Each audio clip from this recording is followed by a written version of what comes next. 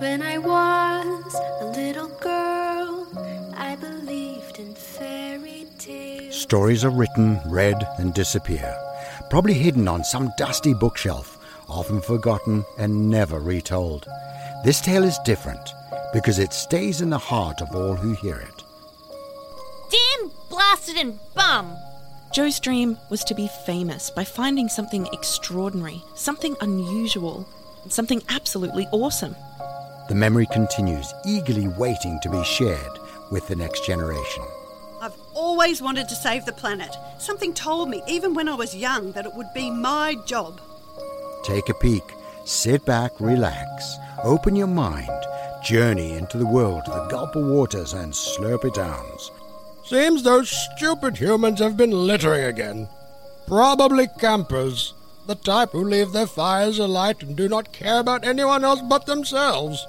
They're so ignorant that they don't even realize the damage that they do to the environment and its creatures. You'll never be the same again.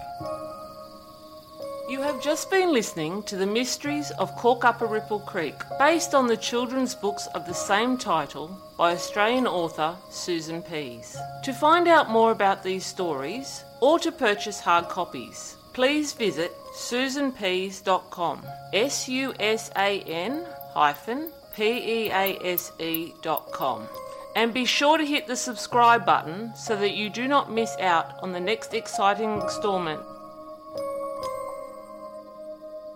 When I was a little girl, I believed in fairy tales. I wished my toys would come to life and that my stories could be real.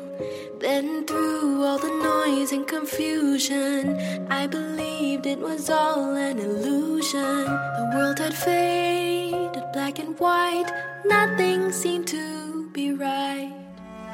But now I know that how it goes is that my dreams never die.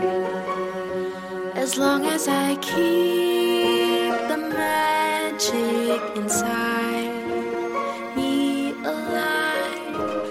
Do you believe in magic? Do you believe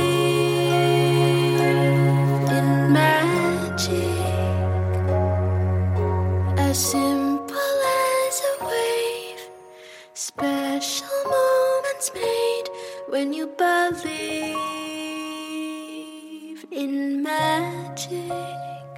This has been a Corky School Production 2022. All rights reserved. Tune in next time.